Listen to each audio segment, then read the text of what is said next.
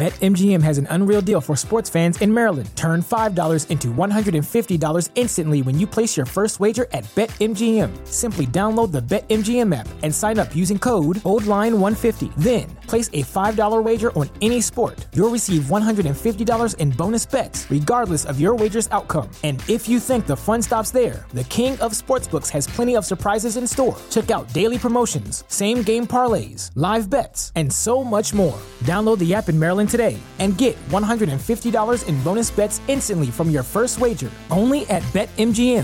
BetMGM and GameSense remind you to play responsibly. See BetMGM.com for terms. 21 plus only. Maryland only. New customer offer. Subject to eligibility requirements. Rewards are non-withdrawable bonus bets that expire in 7 days. From issuance, please play responsibly. For help, visit mdgamblinghelp.org or call 1-800-GAMBLER in partnership with MGM National Harbor. Promotional not available in Washington, D.C.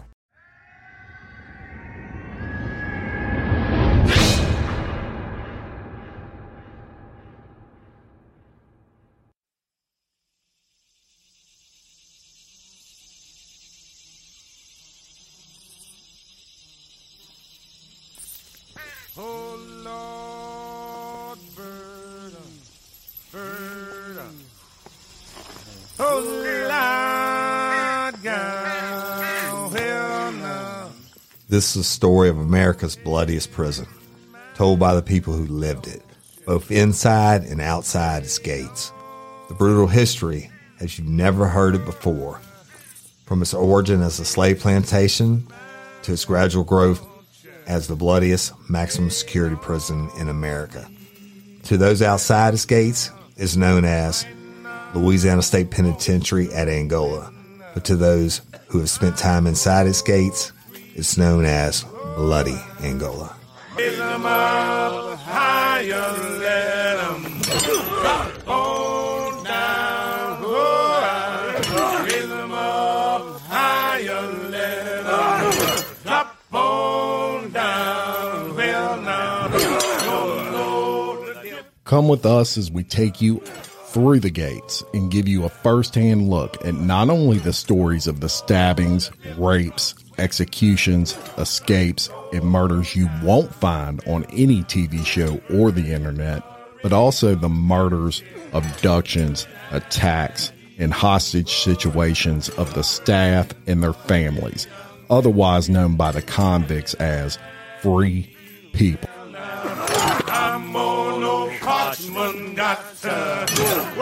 Bloody Angola is a comprehensive, no-holds-barred podcast that takes you on a journey through time from its inception as a slave plantation to America's largest maximum security prison, where 80% of its population will die inside the wire.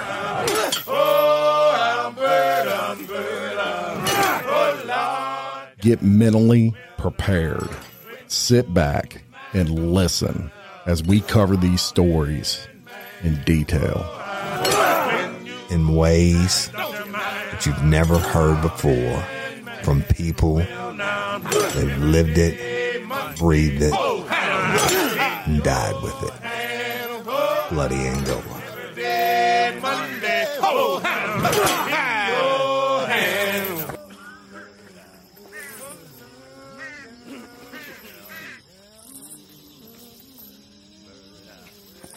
Warning.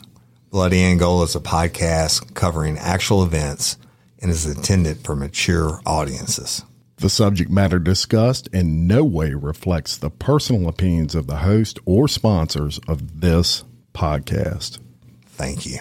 And welcome to another edition of Bloody Angola, a podcast 142 years in the making. The story of America's bloodiest prison. And I'm Woody Overton. And I'm Jim Chapman.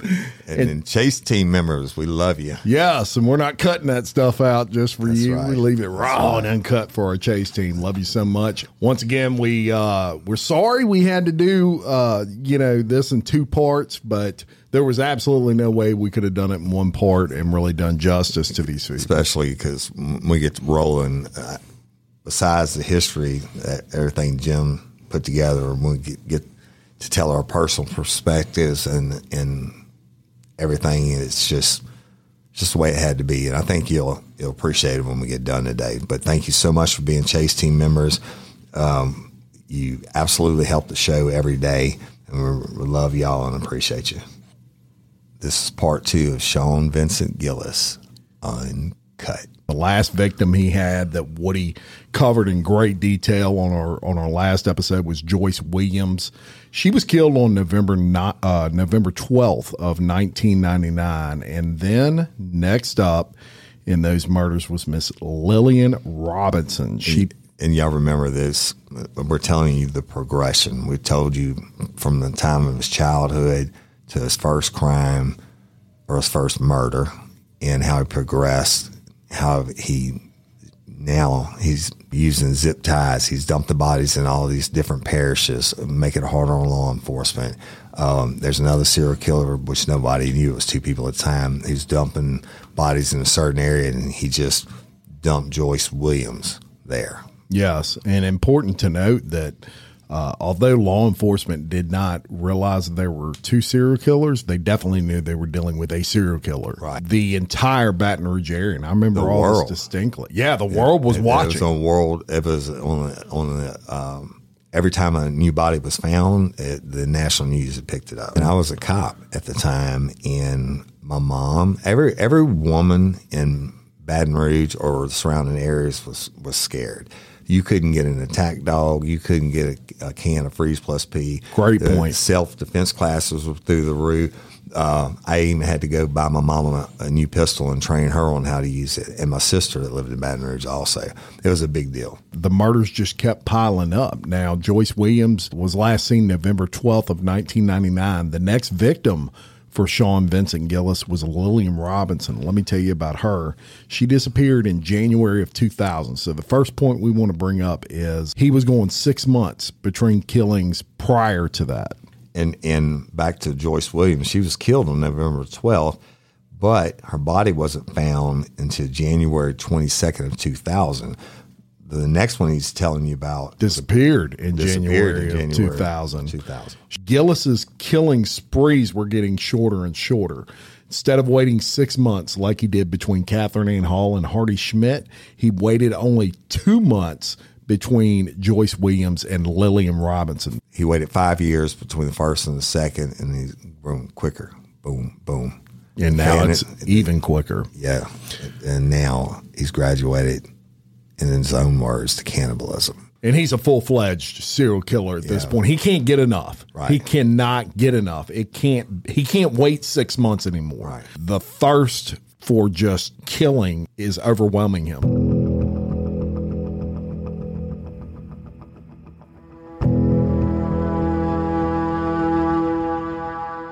Lillian Robinson disappears in January of 2000. She was 52 years old when Gillis picked her up in North Baton Rouge. She was a prostitute. He killed her with a nylon zip tie and then brought her to his home. Second one he's brought to his home. When he was finished with her, he chopped her up, did all these things. He drove her to the Atchafalaya Basin and dumped her in the swampy water. The second serial killer to do that, although they didn't know that at the time.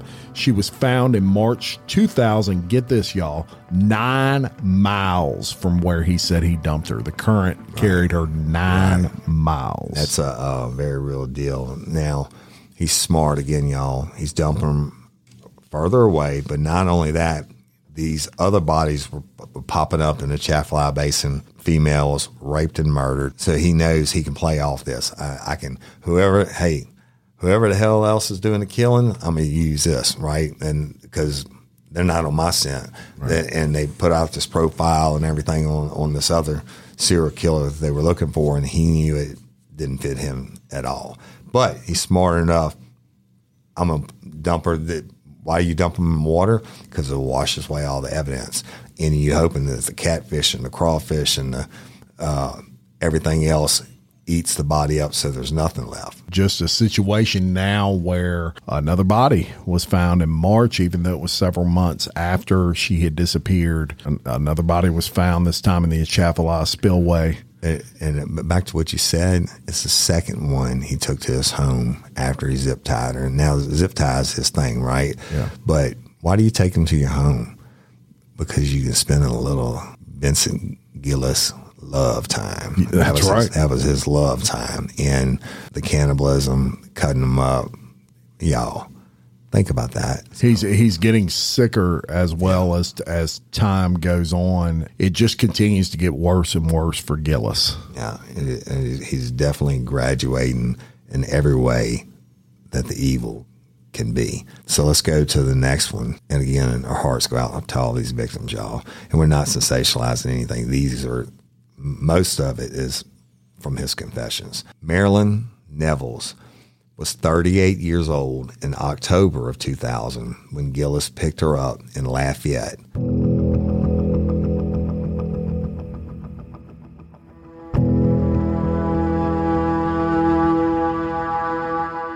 Y'all, Lafayette, Louisiana is about an hour west of Baton Rouge, okay? But he was on his way to visit his godchild, and when she got into his car, she was a prostitute. And again, y'all, why is he picking on prostitutes? Two reasons. One, high-risk victims probably doesn't garner as much attention, but two, that's the only person he could talk to, right? His social skills were not up there. Remember, Jim told you in high school he's like a wallflower that disappeared into the crowd. He didn't have the gift of gab, but he was smart enough to know, get a prostitute because they'll get in the car. So when he gets her in the car, he reached for a zip tie. But Marilyn was 38. She was street smart, right? So she knows something that when he's reaching, maybe she saw the zip tie, I don't know. But she fought him, and she escaped from the car. And he chased her across a field on 6th Street and hit her with a piece of metal rebar. He then pulled the zip tie tight around her neck. Puts her in his car. He brings her to a car wash and laid her on the ground while he cleaned his vehicle before bringing her to his home. Did that before, didn't he? Absolutely. And he's washing away any evidence that he doesn't want his girlfriend to smell the dead body in the car or see any blood or anything like that. I don't know if he wrapped them in bags or whatever, brings her home. And what does he do, y'all? I told you he gets some Gillis love time in his own mind. He takes a shower with her body. I'm sure he did a lot of other disgusting things before bringing her to River Road and leaving her body on top of a levee. But no one have reported Marilyn Nevels missing. That's sad. It goes back to the high-risk lifestyle, and a lot of them don't have people that care about them. And I've worked cases like this where the only way we were able to identify the victim, if she was a prostitute, was by a butterfly ankle on her tattoo, and she wasn't even from the area. They had put that on the news. Her sister was like, "Oh shit, my sister has that," but she hadn't seen her in X amount of time because she was, going crack binges and stuff like that. Bringing her home and showering with her. He's getting sicker. Bruh, I mean, come on. He's living out every fantasy he's got. He's getting cocky and arrogant. One thing that I'm noticing with this guy as he progresses, he killed Hardy Schmidt, and the world went apeshit because she was very well known. She was affluent. She had tons of friends, and he said, "Fuck that! I'm not doing that again." Smart. Too much heat when I kill people that are affluent and that have influence. Right. So he, if you notice, all of his victims since Hardy Schmidt were prostitutes. So he had enough common sense, although I hate giving this son of a bitch credit for anything. Right. He had enough common sense to figure out I probably don't want to kill someone who actually has friends anymore. Right. So he goes to these prostitutes. And on Marilyn's case, he was smart because he got her, like Lafayette is like parishes and parishes away and over an hour away, but he brings her home and he figures it's safe enough to dump her on just a layer on the levee because he knew she wasn't from the area. This guy was so ballsy now that he's driving around with the bodies in his car during a time in which serial killer is out and be on the alert is everywhere. Cops are looking everywhere. Absolutely. Almost as important how ballsy he is This is second victim. He laid on the ground at a fucking car wash and washed her off. Again, public. You got to take in pure public. You got to take her out, lay her on the ground, get your. Maybe he had to walk around to the dollar bill machine, ring, get your coins out. You got to put it in there and go deep, deep, deep. Turn it to wash. Get the wand out, wash her off, clean your car out, put her back in, take her home. I can assure you, taking a shower with her is at least what he did with her dead body. And Marilyn Neville's, just I don't care what kind of lifestyle you live, all of that. No one reported her missing made me absolutely depressed. Yeah. I just think that's, she was loved somewhere. It's unfortunate is how it happens. I know a whole lot of the time. Takes a shower with her. What do you ever do? Yeah. Jesus Christ! What kind of man do you have to be? Yeah. What kind of sick individual are you that now you're taking showers with bodies? So that's just disgusting. Eating them and everything else. Evil. The devil at his worst. Yeah. Let's talk about Johnny May Williams. Johnny May Williams and Sean Gillis, y'all, were actually friends. They occasionally smoked weed together, and Johnny May sometimes cleaned Sean Vincent Gillis's house. She was also a prostitute, which he knew, and had known her over 10 years.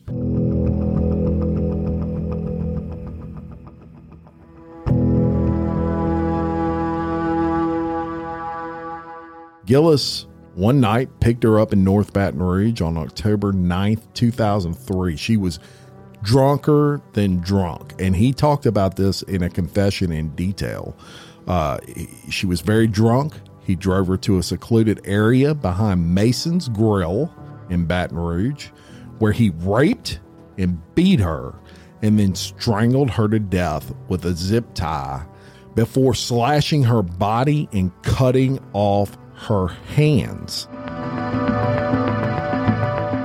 He then drove her to Pride, Port Hudson Road in Zachary, where he positioned her body in a wooded area. Before he left, he took pictures of her in provocative poses.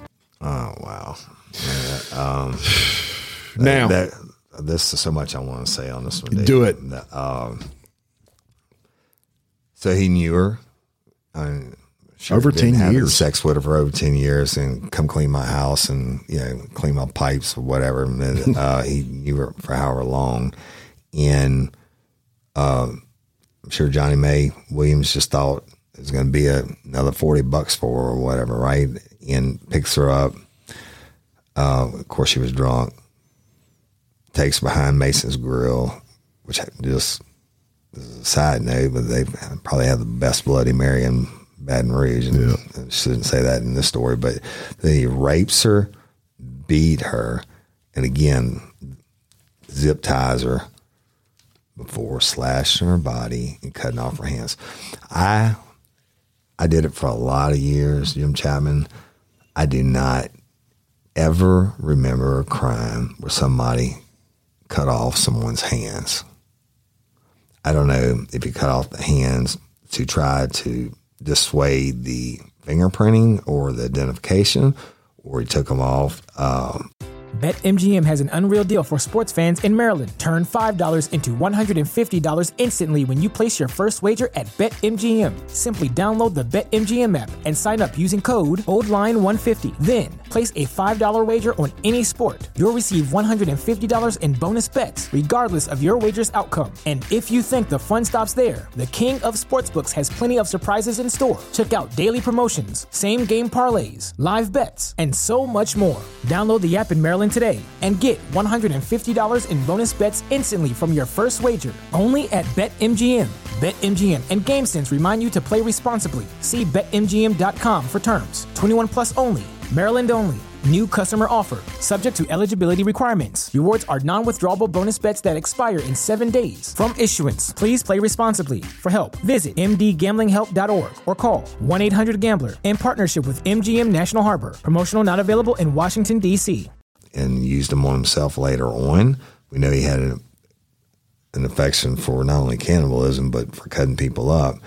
But the Pride Port Hudson Road, y'all, that is pretty close to where I was born and raised. And it's rural. Pride Fort Hudson Road is very rural. But he doesn't just throw her out in the bushes. He positions her.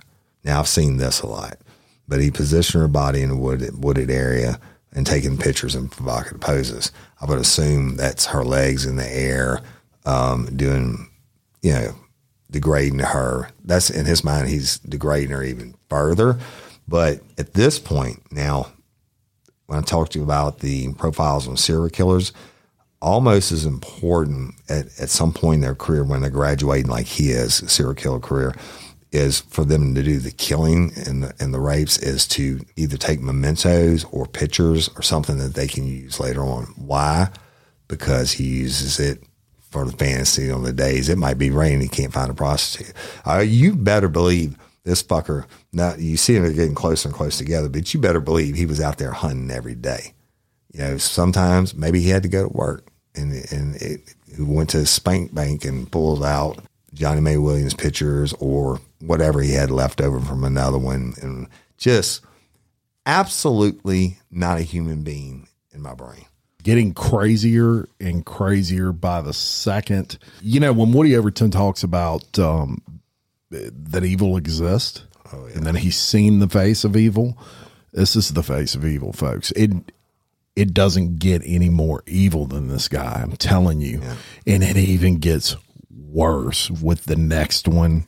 And I still, to this day, and I'm so glad you did this, because Sean Vincent Gillis does not get the credit for being the evil monster he was. You hear about everybody else, you hardly ever hear about Sean Vincent Gillis. Right. So the next one, y'all, Donna Bennett Johnston.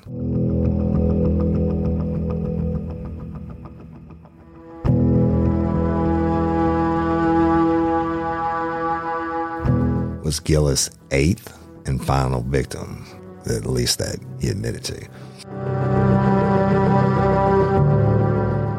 And her body was discovered on February 26, 2004, in a ravine off of Ben Hur Road, just blocks from his home.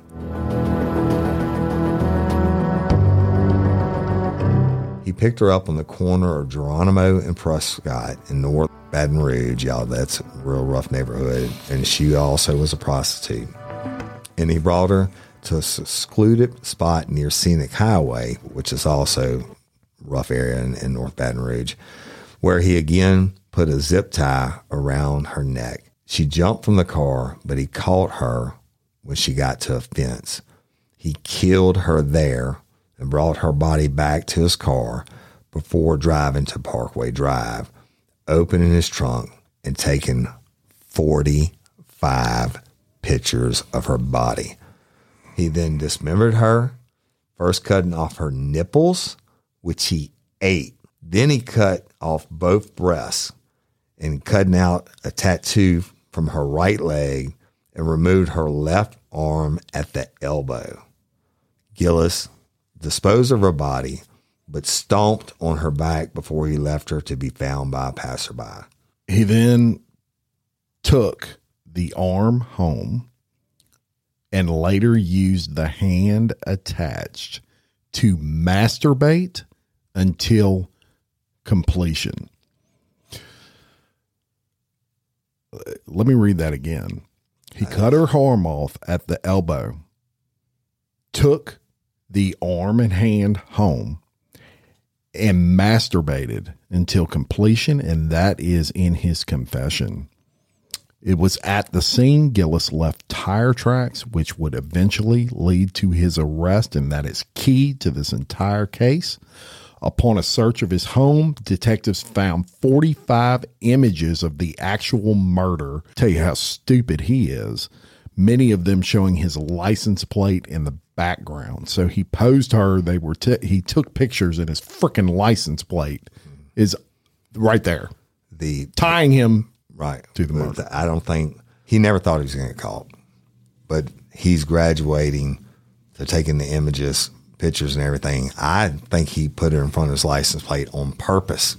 In his mind, he's like, haha, bitches, not only can I do it, I can put a poser right in front of my license plate and you can't fucking catch me. But go back to it. Cut her arm off so you can take her home and masturbate her with. That goes back to Johnny Mae Williams where he cut both her hands off. I guarantee he did the same thing. Maybe he needed the arm to help him this time. I don't know. But wait, back it up.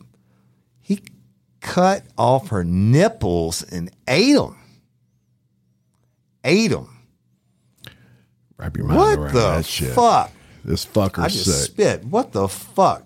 Ate her nipples and cuts off her breasts. I cutting off the tattoo. That's either to stop her from being identified, like the case I told you I worked earlier, or he's got that trophy. He wanted to keep it for a trophy. It just absolutely blows my mind. But you see how he's graduated in his sickness, and he's graduated as a serial killer. I mean, if there was a college for serial killers, he just got his PhD. Something we didn't tell you. In between the previous two murders and this murder, guess what?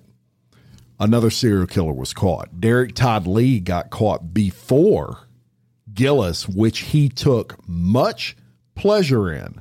When they eventually caught Gillis and they searched his house, they found newspaper clippings of Derek Todd Lee all over the place, just like you would see in a movie. He considered Derek Todd Lee, who was known as the Baton Rouge serial killer, he considered him competition. And he was smarter than Derek Todd Lee. And Derek Todd Lee got caught first. This is what the way this sick individual was thinking. And probably where he fucked up was had he stopped when Derek Todd Lee got caught, he probably never would have got caught. Ever. They would have assumed Derek Todd Lee killed all them because Derek Todd Lee wasn't telling shit. And when they got him, I know Derek Todd Lee's got way more body than he's a credit for, right? But he ain't saying dick about it. They got him on the DNA. Yes. Which was in its infancy in that go back time. to the newspaper articles, and that's not only, I'm saying I'm smarter than you. He's looking at where Derek Todd's dumping the bodies. He dumped in the same places. Yes. After Derek Todd Lee did. Yes. Why? Because he wanted to blame it on somebody else. He had enough smarts to figure out, I can confuse the police by dumping the bodies at the same place, make it look like it's the same guy. Although him and Derek Todd Lee had totally different MOs. I think that yes, they had different MOs, but the thing about it is, the only reason he went back to prostitutes, 2 reasons he went back to prostitutes. 3. 1, he knew when he hit Hardy Smith with the car and he got the public outcry. Well, you know what? Fuck you. You posed her under a dead end sign. That's, that took up another notch also. Yes. But he's going back to prostitutes. Number 2, why prostitutes? They're an easy victim for him. He knows he can get them in the car, right? They know they're getting in. They're thinking of getting in for money. High risk lifestyle didn't work out for him. He was a killer. He'll never stop killing until he's caught. That's it. And he would still be killing today. Score 1 for the amazing detective work here. Yep. Because this was good old fashioned Woody Overton detective work. Yeah, I was a detective at this time. Naturally, you're going to, where a body's at, you're going to rope it off. You're going to look for anything, cigarette butts, bullet casings, knife, whatever. And the one thing they noticed is during the murder scene were tire tracks, which you wouldn't believe. That's very rare, actually, to get to find tire tracks of whatever that surface was, the dirt or whatever it was. Props to them, because you know what? I guarantee you it wasn't the only set of tire tracks, unless it rained in a few days or whatever. Somebody else had driven through there at some point. Some of them had been faded or whatever. The detective was like, let's take a picture of these. Okay. Shout out. And a shout out to them. So the detectives then take the tire tracks. So they take, back in my old day, we'd get tire tracks and we'd do the plaster of Paris impressions and all that shit. And then they can break it down. You send it to FBI. FBI, again, back I told in the first episode, they study the crimes, right? And everything from what makes it happen to whatever. Tire tracks is a real deal. The But tire tracks are a class, what they call class evidence. And it's not trace. Trace evidence is like DNA. Class evidence is something that it could be like a carpet fiber, certain type of carpet found in the scene or whatever. It's not like a body hair. It's something that could be generic, but you can tie it into this murder, hopefully. So they take it and they go to the engineers of the Goodyear Tire Company. So they were able to ascertain from the tire tracks, it basically was a Goodyear tire. All right. And the police were able to identify the tire and had a list of everyone who had bought that tire in Baton Rouge, which it turns out it was a rare tire, and only 90 of them were sold in 3 years and throughout the Baton Rouge area. Key. Period.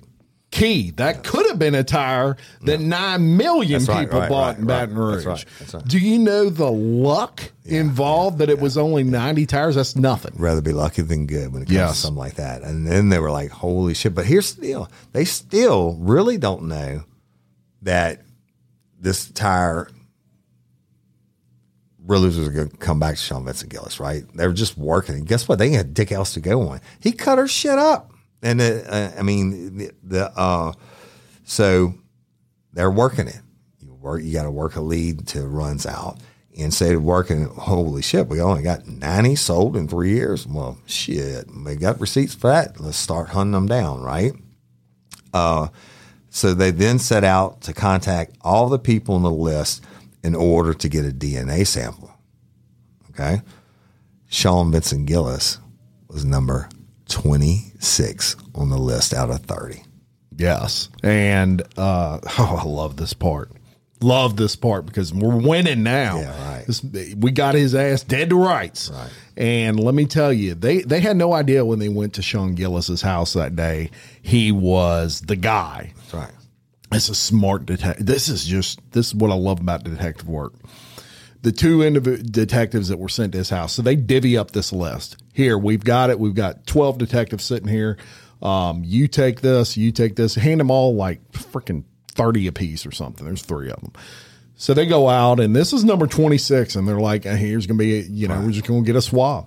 But they're paying attention. And one of the detectives said, when we pulled up to his house and we got out, I saw his car sitting there. And as I passed by his car, I just kind of looked in it, smart, you're just looking, and he sees blood stains on the top ceiling part of the car. Didn't stick his head in, just kind of peeked by. So they go to the door. They knock on the door, and basically Gillis comes to the door, and they say, hey, we're here. I don't know if you've heard about all these killings that's been going on, but we have a lady that was killed. Your tires match the tire marks found at the scene. We don't think he did anything, but we really could use some DNA evidence. The detective said he was acting weird. Yeah. Now he was weird to begin with, right? Before any killing got involved. But Woody, as a detective, a question I would ask you is sometimes do you come across those individuals and it's just like, you just know, you have that feeling? So I had hundreds of thousands of hours of interview and interrogation. 98.5% of what I do for a living or what I did for a living is read people. And I guarantee you this detective was a seasoned detective and like 25 people they talked to ahead before that, they were probably, no. Sean Vincent Gillis, that demon inside of him, that detective would have read it on him. So what do you have to do then? He's like, they saw the blood, what appeared to be blood, and that's no violation of Sean Vincent Gillis because it's no reasonable expectation of privacy if your windows aren't tinted or whatever. So that throws him, and he meets him, and he's like, hey, but you're right. They would have played it off like, hey, you know what? Heard about all these killings going on, or you're looking for a reaction then. And he either said he did or didn't, whatever. You know what? Your tires just happen to match. I ain't going to tell them that only 90 of them sold in 3 years, right? But your tires just happen to match. And then he gets the heebie-jeebies from him. He gets that feeling. Then at that point in time as a detective, you want to get them off their turf. All right? If they were willing to cooperate. Well, you know what? you mind coming down and talking to us so we can clear you, right? You're not under arrest or anything. You don't have to come, but that's where the serial killer part comes in because he thinks I'm smarter than this motherfucker. I'm smarter than they are. I got all my shit in this house here. I got photographs. I got everything. I'll go down with them and I'll play their fucking ass. And I'm going to find out what they know. And I'm going to play their ass and I'm going to, bow my way out politely. Haha, joke's going to be on these motherfuckers. But guess what? It wasn't. Yeah, so all serial killers have this in them, y'all. I said it earlier. They're arrogant.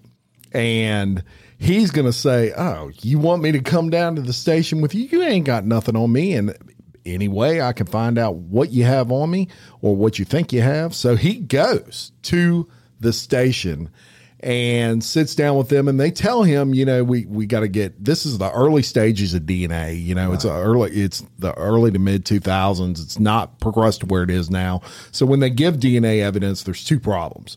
Number one, it takes freaking forever to get it back. Oh my God. Even when you swab it. 30 days was like a minimum back then. Well, it started in like first, like 91 and 92, first time it was successfully used, and it graduated. I mean, almost what you could consider a light speed unless you're in law enforcement. It kept graduating. In the early 2000s, I could have DNA on a little girl that was missing case and get an expedited letter. The fucking letter come from the governor. You take it to the crime lab and it's still going to take fucking 30, 60 days with an expedited letter. You don't have an expedited letter? Shit, it might be a year and a half before you get it back. And I've had that happen, right? Yeah. So but you're right. Go ahead. So basically he goes down to the station, sits down, and they kind of, man, this detective has this sense. He's like, this guy's not acting right. So back then they didn't have necessarily portable DNA kits. No, so he had to go down to the station, kind of give his DNA, and they do like hair swab samples and swab your mouth. Buccal swab in the mouth, yeah. Yep, do all of that. And they're in the meantime, they're small talking. They're trying to, so the cop brings it up. The detective says, man, I walked past your car and there was some blood. What was that blood in it? It looked like there was some blood on the ceiling. Now we're going to dial you into how inexperienced Sean Vincent Gillis was with women and with social interaction in general. This was his excuse. My girlfriend menstruated in the car, and when she menstruated, it shot on the ceiling. Looked him right in the face, and look, this cop, I watched an interview with him, this detective, and he said, this guy actually thought we were going to buy that. Like, he thought when a woman menstruated, it shoots like a volcano onto the ceiling. Because he said not only the ceiling, he said it shot everywhere, including the ceiling of the vehicle and the back seat. Like, holy shit. As if this was just a volcano. I mean, it's not even funny because it's a dead lady. But, right. But I mean, like, yeah, it's like you just turn on a fire hose of blood or menstruating, and what the hell? And shit wasn't natural. And that was his excuse that he had built up in his head. But remember, he didn't have sex with his girlfriend for the 10 years he was with her. So these detectives excuse themselves. They go outside and they say, this mother, he did it. There's the lie. Yeah. He did it. So they go back in and they asked him, did you know her? And he basically said, oh yeah, I knew Donna Vincent Johnson and I've been to that place. Now he's figuring out I've got to have an excuse for my tires being there. Right. So he says, oh, I knew her. She used to clean my house and I've been to that place with her. So now they know we've got him dead to rights, but they have no proof, right? So they do the DNA stuff. He goes ahead and does it. And guess what they have to do? They have to release him. They have nothing to hold him. They can't hold him on just their feeling. Right. So this is probable cause. Right? Yes, they had no probable cause. So this is what they do. They basically say, okay, thank you, Sean, for providing your DNA evidence. They go grab a cop outside and they say, stay on this son of a bitch. Right. Don't let him leave your sight. Absolutely. They do that for public safety. I like to think they played it off well enough where Sean Vincent's thinking, my menstruation geyser. I knew that's what happened. And I've been, not only did I know her, but I've been there. Yeah. And so I would have played it like they did. okay, thank you very much, and thank you for your DNA swab, and drive through, motherfucker. But guess what? You're right. There'd have been multiple cops sitting on the bitch everywhere he went in case he went to kill another person. But more importantly, I would have been getting search warrants for his fucking house regardless, waiting on the DNA to come back, and getting the search warrant, putting the rush on the DA. Vincent Gillis went home. They rushed the DNA sample and awaited for the search warrant. And 7 hours later, after that sample was put in front of all the others at the State Police Crime Lab, they had a match. 7 hours later. Shout out to the State Police Crime Lab on that one, baby. Yes. That's the fastest I've ever heard of one being done. Yes. I guarantee you they called and said, we got that sucker. Yeah. I don't care what you had to do. That's it. Make it happen. They did. 7 hours. Shout out State Police Crime Lab. They had a match. And on April 29th, 2004, Gillis was arrested for murder after his DNA sample matched the DNA found on hairs of 2 of his victims. Even though he tried to wash and cut them up and do whatever, that's good police work. Shout out to those detectives that found phenomenal job. Found hairs. Phenomenal job. Interrogations that you can watch. Woody Overton, who was an expert interrogator, has gotten people to admit to murders. One of the things they did, and I want to ask your thought on this tactic. The FBI actually interrogated him, one of the FBI detectives, and he asked Sean Vincent Gillis, did he do it? And Sean Vincent Gillis at this time is admitting to everything. And he says, in this guy's mind, he's wanting to get more confessions. He knows he's killed more people. Right. So they've got all these dead bodies. They haven't tied to him. They only have been able to tie him to 2 victims. So he wants admittance to those murders. So one of the things he does that I found freaking interesting was he's playing into Sean Vincent Gillis's emotions. And he says, let me tell you something. I had no idea who you were. You might be, you're the best I've ever seen. He tells him. Why? That's the first time he's ever heard that in his life, and he gets off on it. And once you start getting the juice from him and get that juice flowing, some people you got to be a little hard on. Some people you got to be submissive to. Some people you got to give them all the props and moral. That's what worked for Sean Vincent Gillis. He finally wanted recognition. I'm the smartest motherfucker in the world. I've been doing it all these years. Nobody caught me, and let me tell you how I did it, baby. He starts spilling everything. He actually told, the detective said you had an interesting way in which you were killing these women with a zip tie. And he says, well, let me demonstrate it for you. And he's proud of this. And he says, you know how I do it? And the detective says, well, show me. Yeah. And he said, well, okay, pretend like this is a zip tie. And he goes, now watch this. Oh. And and the detective's just sitting there looking at him, and the detective's acting like he's just enamored. Wow. That was a great move, Sean. Yeah, right. And Sean is smiling at this guy. He's eating this up. This awesome FBI detective thinks that I'm great. Right. And of course, this guy is thinking you're a piece of shit. Oh, absolutely want to kill him. But it's all about getting the juice that's going to hold up in court, and so he can never do it to anybody else again. But they played him like a little bitch. Got Confession City out of him. So let me touch on that real quick. Go ahead. The detective sat listening to Gillis proudly describe the grotesque details of each of the murders. At times, he laughed and joked as he described how he had cut off the arm of one victim, consumed the flesh of another, raped the corpses of others, and masturbated with their severed parts of his victims. After Gillis was arrested, a search of his home turned up 45 digital images on his computer of the mutilated body of Donna Johnston.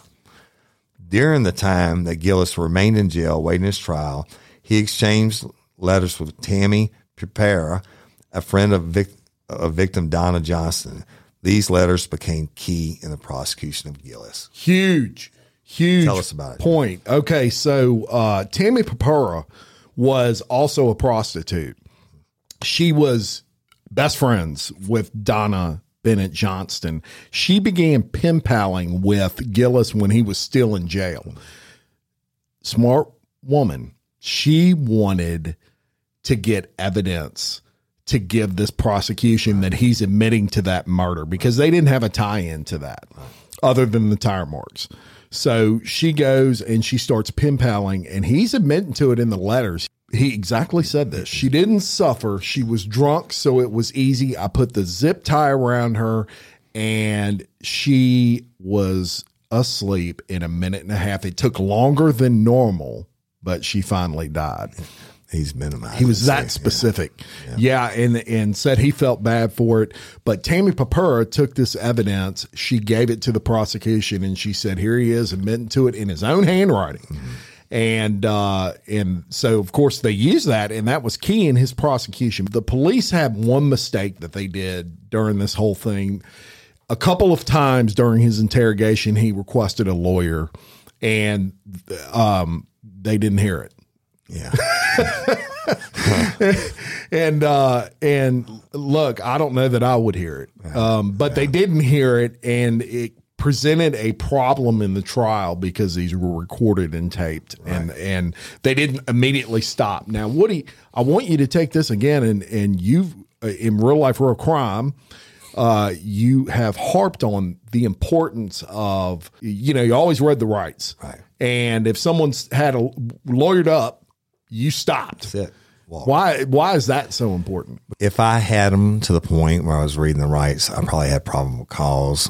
But if specifically, if I was beyond that, or even if I wasn't beyond that, if they lawyer it up, I know the shit's getting thrown out. It's called the fruit of the poisonous tree. Anything that admission they make or question you ask them after that, any admission they make, it's bad.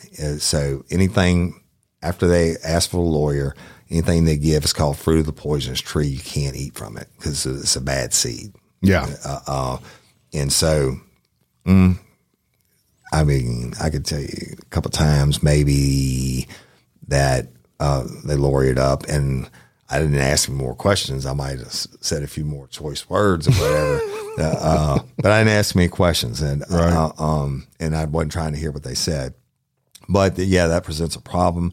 I still think they did an excellent job. It's unbelievable. And look, they caught him. They got him off the street, and that was their job, and they did that to perfection, or he'd still be killing. It's absolutely. So let's get into the trial and the sentencing. And Jim, you and I'll share this. Okay.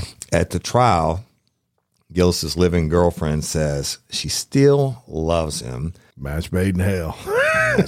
She still lives in the house he dismembered people in, and still has the damn car he rode the bodies around in. It absolutely sickens me that Gillis got life in prison.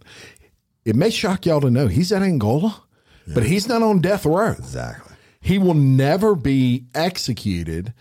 If anyone in the history of executions deserved it, it's this guy. He killed 8 people, and he got life in prison without an execution. So why? You may ask why. Well, our system, the state did seek the death penalty.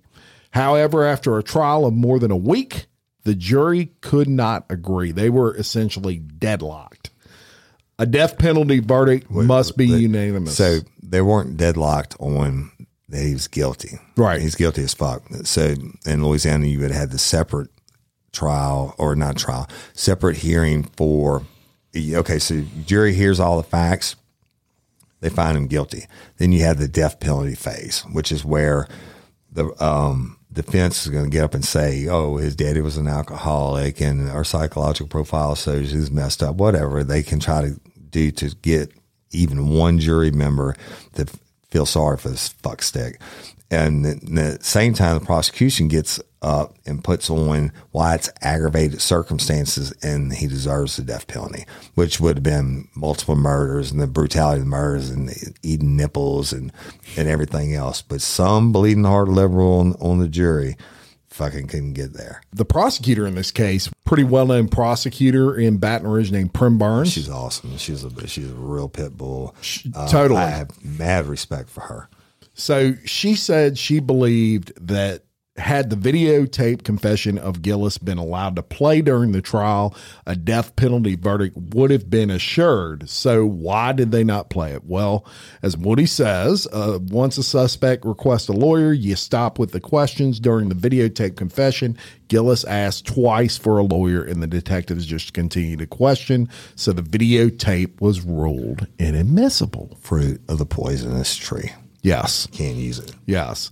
Now, the prosecutor could have tried him for other murders, but did not, saying this was the best case they had. So in Angola, Gillis sits life in prison with no parole. He's 60 now, to a cost of the taxpayer, assuming he lives to the age of 74 to 76, about $500,000 since his incarceration, which to me is absolutely sickening that we're paying for this guy to sit in Angola for the rest of his life after he killed 8 people. Not much is known about his life in Angola.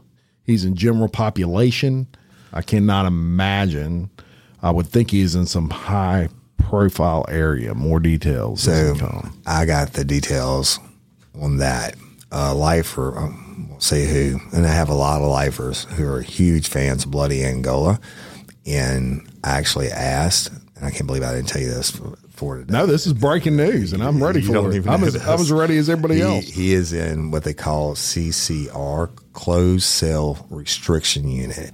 He's in a cell by himself, and the classification is for his own safety because they're going to fucking kill him.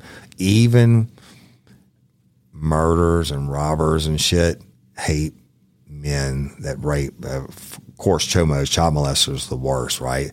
But if you rape and murder a woman, and now there's a lot of them in Angola, probably 2,000 that have done that, but they're the lowest of the low. And being a high-profile inmate like him, doing first-degree murder, that's what they tried him for. That's the only way you can try for the death penalty. And he got found guilty of first-degree murder, but the 2 outcomes are life without or the death penalty. He beat the death penalty. Somebody wants to stick a shank in that motherfucker. Somebody from Scotlandville or Gardier, I'm talking about the areas, somebody knew these women. Unfortunately, they were prostitutes. Somebody's got a family member up there of them, and they can't wait to stick a shank in his ass. There you go. So he's in CCR, which basically, if the Camp J was still open, he'd have been in Camp J. Not because of what he did in the prison, but because that's the only place they can keep him alive. And remember, it's the state's job to make sure he carries out his sentence and why he doesn't harm the public. So he's in basically the whole admin sag, whatever you want to call it, he's in protective custody. You know what? He's in that little 5x7 cell. I would like to think some of the convicts, not inmates at Angola, actually I pretty much know because they smuggle in cell phones and shit now. Y'all listen to this. Sean Vincent Gillis, 8 nipples. I doubt they're chasing members, but maybe one of you chasing members will work there. Yeah. Don't let that bitch fool you. He's a monster. He's a monster of all monster, and he's in bloody Angola. And I shouldn't say this, but I'm going to say it anyway. I hope they fucking kill his ass. Yeah. There are people on this earth that don't deserve to be roaming. Right. He doesn't deserve to breathe. We hope you enjoyed this. This is a part of our new series that is only for Chase team members called the Behind Bars series. And the reason we call it that is even though it may not have a whole lot to do with their life now that they're in Angola, they're behind bars in Angola. And we're going to be bringing you some of those just for you Chase team members. Yeah, and I've gotten so many requests for the Sean Vincent Gillis story over the years. I hadn't touched it, right? And I'm glad I didn't because we covered Chase team members. And you did a hell of a job on everything. But part of what we'll be locking up for Chase team, maybe once every couple months or whatever, we're going to pick one of these famous or infamous assholes and tell you their story and how they got inside bloody Angola. That's right. How they got behind the wire and how they're going to die behind the wire. Yeah. Because of the ones we can tell you, I can promise you they're not getting parole. No, they're not. Thanks so much for listening. Thank you. We hope you enjoyed these 2 episodes, and I hope you understand now why we had to bust it up. Yeah. And I'm Woody Overton. I'm Jim Chapman, the host of Bloody Angola, Prison Podcast 145 years in the making. The story of America's bloodiest prison. Peace. It's love. Monday, hold hands in your hands.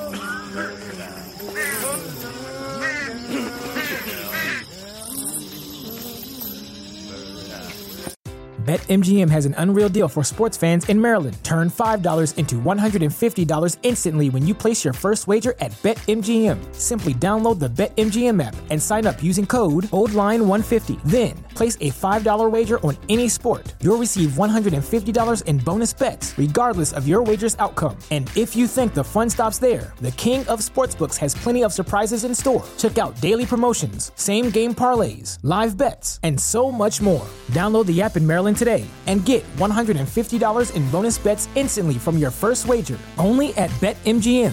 BetMGM and GameSense remind you to play responsibly. See BetMGM.com for terms. 21 plus only. Maryland only. New customer offer. Subject to eligibility requirements. Rewards are non-withdrawable bonus bets that expire in 7 days. From issuance, please play responsibly. For help, visit mdgamblinghelp.org or call 1-800-GAMBLER in partnership with MGM National Harbor. Promotional not available in Washington, D.C.